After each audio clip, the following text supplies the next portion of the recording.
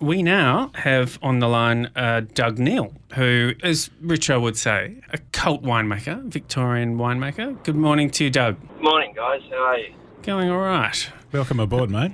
Thanks, Richo. Are you running between vineyards or something more fun? Running between Melbourne and Geelong, just gone past the Yanks. Ah, there you go. So Yeah. are you based in the Moorabool Valley down that way? We actually live in Highton, right up on the hill out the back of Geelong, and I run between Beechworth to do some work with Rick at Giaconda and Macedon, where I'm at Heskett, where I make my wines and Heskett Estate, and then down to the Mornington, where we make Chardonnay with Darren Gaffey at Principia. Now, you used to make a wine called Paradise 4. We've had a question come in from one of our listeners who's got most vintages of the Paradise 4 Dardel Shiraz between 2008 and 18. So he's asking, what would be the sweet spot for the 2008 now? Or should he would it be now, or does he hold out a bit longer? Oh, the 2008, I'd drink that now. Yeah. Okay. It was an interesting vintage. The 2008, very, very big bunches, but really small berries. So probably one of the ones with a bit more tannin structure than some of the other vintages. I haven't had one for ages, but remember, that's under DM. So, look, it should hold up, but I'd be drinking that now. Yeah, is it something we can have a quick chat about, mate, about Paradise 4? Yeah, sure. Yeah. So can we sort of, what happened? why aren't the wines being made anymore? What happened was that Ruth and Graham Bonney, who I was partners with in the business, and they owned the property, and they just got to that point where Graham was in his 70s, and basically he'd had a hip replacement, his knees were going, and he physically was one of those guys that liked to do it all. So I could get in the vineyard and do a bit of work with him, but he was a very independent man, and he physically decided, when seeing a few friends were dying around him, that he wanted to go and do what he really loved, which was go and fish and go and camp. And so, and they'd been in the public eye for a long time. They'd run a big hotel down in Geelong. They used to get all the footy teams staying there, coming down to Cardinia Park.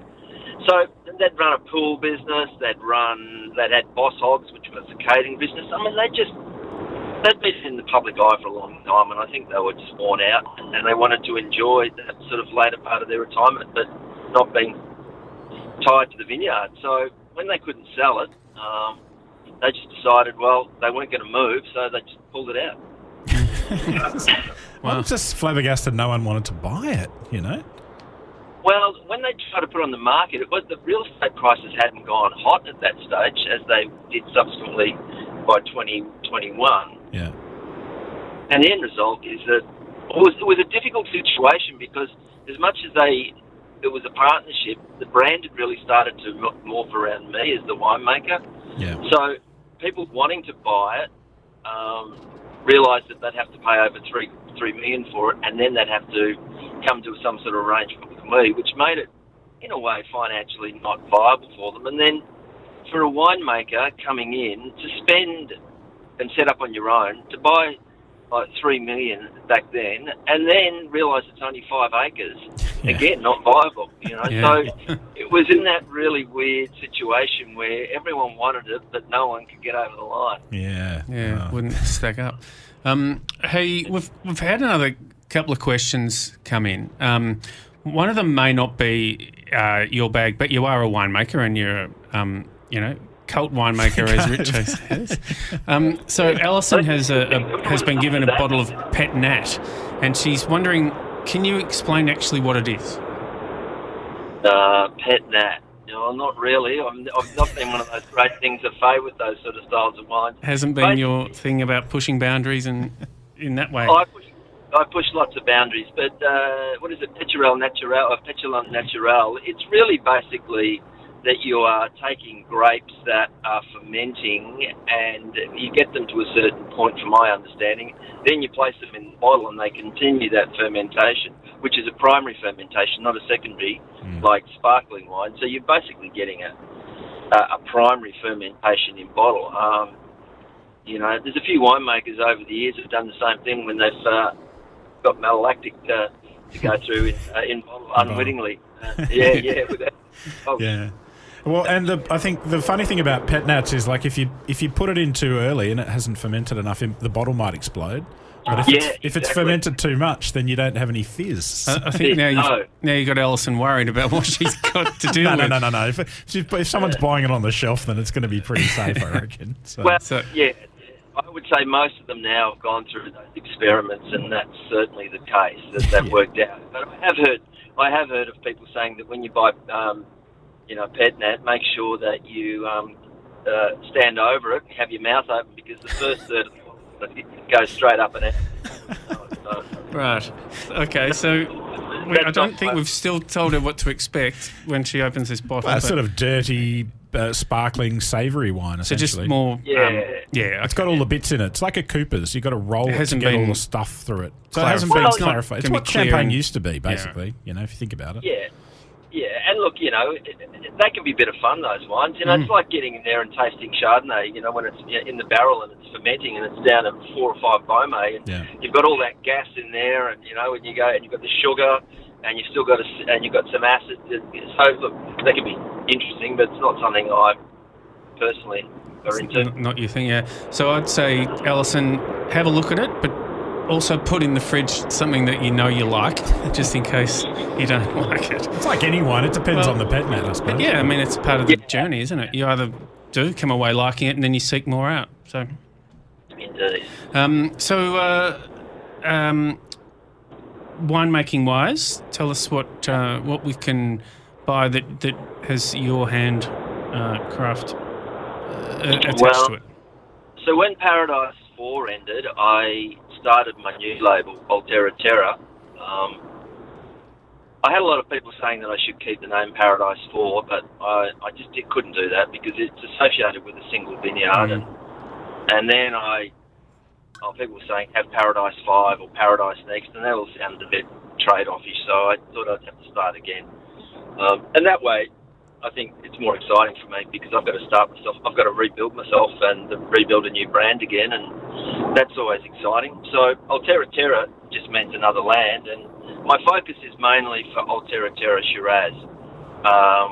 So I've got a contract with a beautiful vineyard in Canberra, Murray Bateman, with Richard Parker. So I'm making wine from the granite soils of Murray Bateman. Then I've got another vineyard that we've now contracted, which is a 25-year-old organically grown vineyard with Shiraz out of Avoca, but way, way away from where most of the other vineyards are, and on a really interesting complex red duplex soil but littered with quartz. So that will be released. I think, Richo, we saw that. We tasted that the other day. Yeah, we did. Woods Paddock will be out either late this year or probably sometime in early next year. And then we're making Chardonnay. Darren Gaffey and I, we decided we'd do a joint venture. So we're doing Mornington Chardonnay because that's where I grew up as a kid. I spent the first 20 years or so of my life on the Mornington Peninsula. So I was always excited to go back and do something with Darren and do it from the Peninsula. And then I'm making Hesketh's wines at Macedon, the Pinots and the Chardonnay. Yeah, as I said, cult Victorian winemaker. So, Simon, the other day I had a wine called Principia Kindred Hill Pinot Noir, right? Which is, Darren Gaffey. And it had such perfume and spice, I couldn't but help think it was all this whole bunches and stuff. And I was talking to Doug the other day, and he's like, 0 whole bunches, it's the site. Can you tell us a bit about how the site makes a difference in terms of the spice level to a Pinot Noir? Yeah, look, it's interesting. I think the difference between that vineyard and like Darren's own vineyard is that it's cooler and it just ripens a lot slower, and therefore you get more of that slightly herbaceous crushed leaf and into I call ruby grapefruit, that sort of that spicy ruby grapefruit peel character, and I think that's got to do simply with the ripening process and the heat summation in those vineyards, and they can change quite dramatically. I mean, you see that in Shiraz too, and I think that's the thing that is exciting for me about Shiraz is that you can go. I mean, I was just the other week over with Dan at Standish tasting his and Dave Powell. Amazing Barossa and Eden Valley wines with power and intensity. That then you come over into Victoria and you get some of the cooler climate areas where Shiraz is growing or warmer but not hot, and you get more spice, you get more pepper, you get more acidity.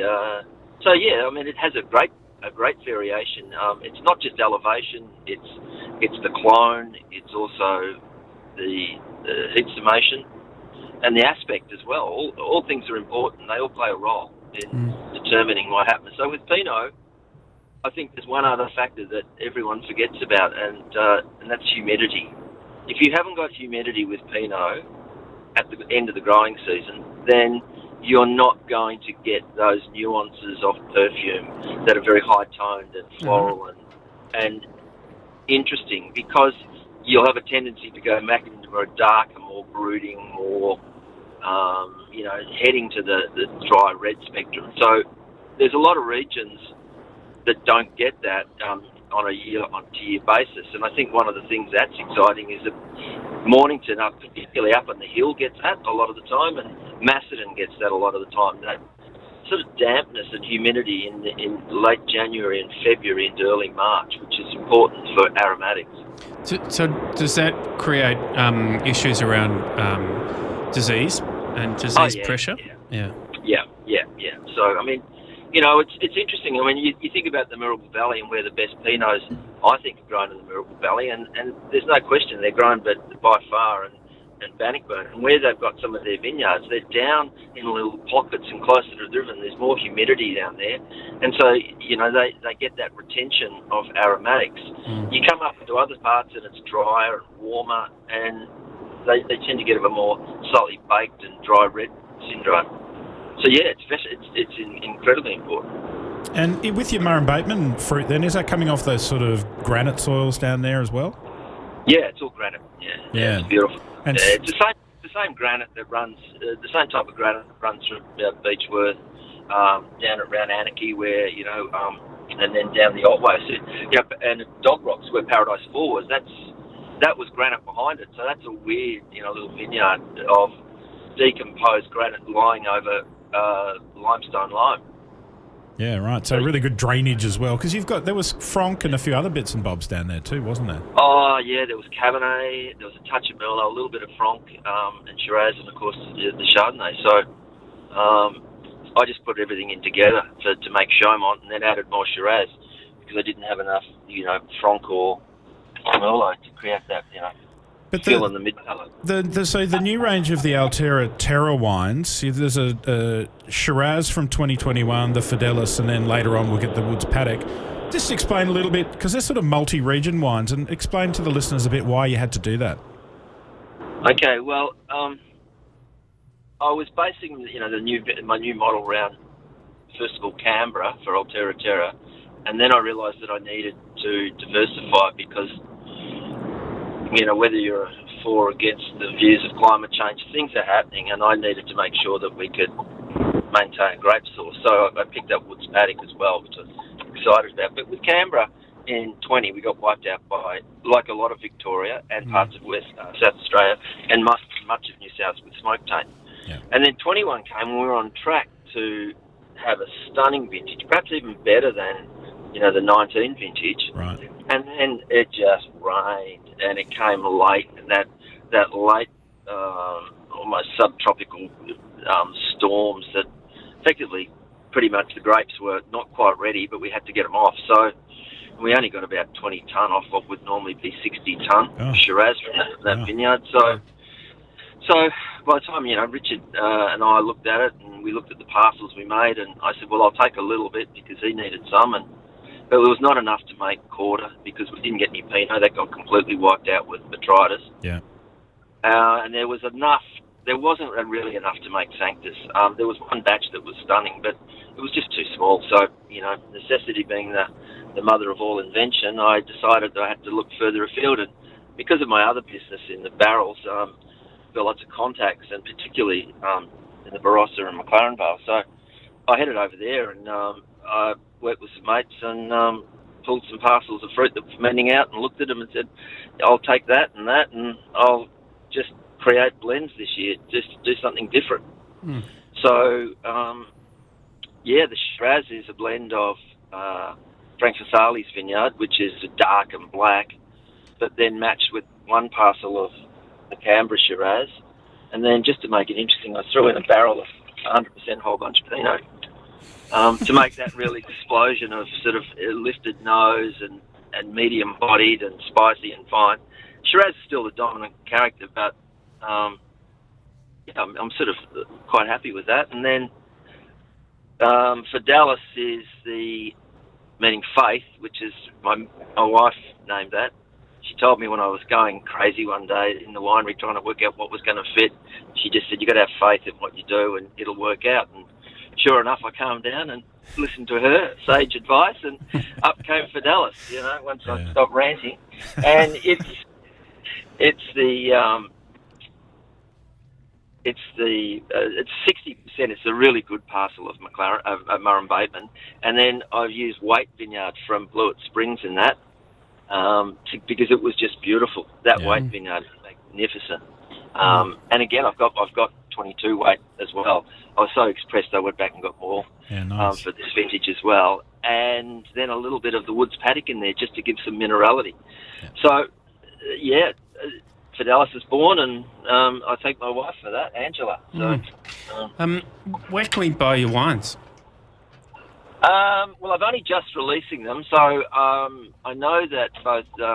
I assume Dan's will be taking them like they took the 19s, and Bottega Tasca have them in Carlton. Great supporters of me, and Nick Sheridan's been fantastic. Prince Wine Store. But being a one-man band, I'm only just getting them out there. I make them, I go out and sell them, and I go and deliver them. So it just takes me time to get around in between that and the barrel business, So you've got a website, I'm assuming? No, I haven't done that yet, much to the chagrin of my wife. Again, she's berating me about that. She might say you're home more if you have a website because you can just ship it from the cellar. So if people want to know, want to go and have a look for the wines, just Richo, So look, how do we spell the? It's Altera Terra, so that's Altera and then Terra Terra. So I've got a very small smattering of the Corda and the Sanctus left over at Dan's, and so the wine merchant stores definitely took the last batch. So, we'll have to talk to Shedsy about that one, if he's listening to this on the podcast at some point. I'm set up. The new ones have just been listed on the system, so that they'll be coming in, Yeah, and Langton's support me. They've been fantastic as well. Yeah. So you can get it through Langton's. Yeah, you can definitely get the wine through Langton's as well. Sounds fun. I love the one. And I just chucked some whole bunch of Pinot in there just for a bit of fun. Like that's the stuff you want to go and have a look at. The art of blending. Indeed. Yeah, they're fantastic. We originally had some in there, and I looked at it, and it was funny. And then we were doing the blends for Heskett Pinot, and I'm going, I can't. The whole bunch won't work. It just won't fit in either of the Gingella or the Heskett Estate. And that's when I had the light go on and go, but it'll work in the Shiraz, because we did it the reverse the year before we did Pinot Shiraz. So, it was just a case of them work out the percentages, and it was miraculous that it was a whole barrel that went in.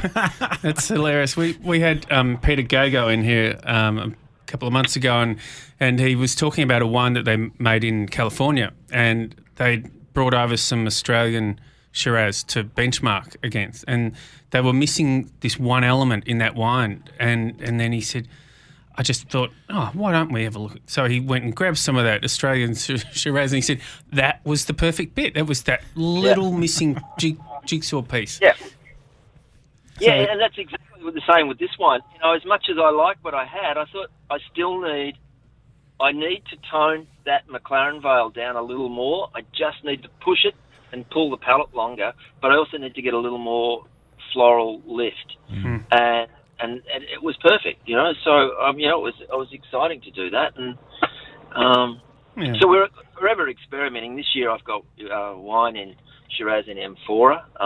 We bring in these beautiful Spanish amphoras. Rick and I started importing them about 3 years ago. So we're doing some Shiraz in amphora. We've got it in about 6 different types of forest blends to work out for which paddock which is going to be the best going forward oak for that. We've got stuff in tank. So yeah, we're playing around a bit. Yeah, I think it's a brand that sounds like there's a lot of fun, and the wines are very good. You need to keep coming back to really to see what madness has happened this year.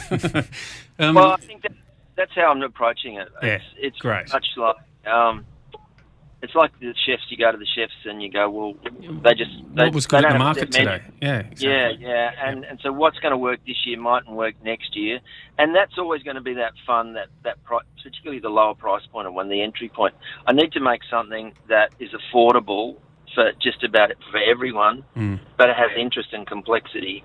Love it. And it might change from year to year, but that's all right because it's really about making something of great value and yet still being enjoyable to make. That's unreal. Doug, thank you, mate. Look forward to chatting in the future, and definitely we'll come and grab some of your wines, I think. Cheers. Enjoy your afternoon. Thanks, guys. Cheers, Doug. Cheers. See you. Bye. Bye, mate.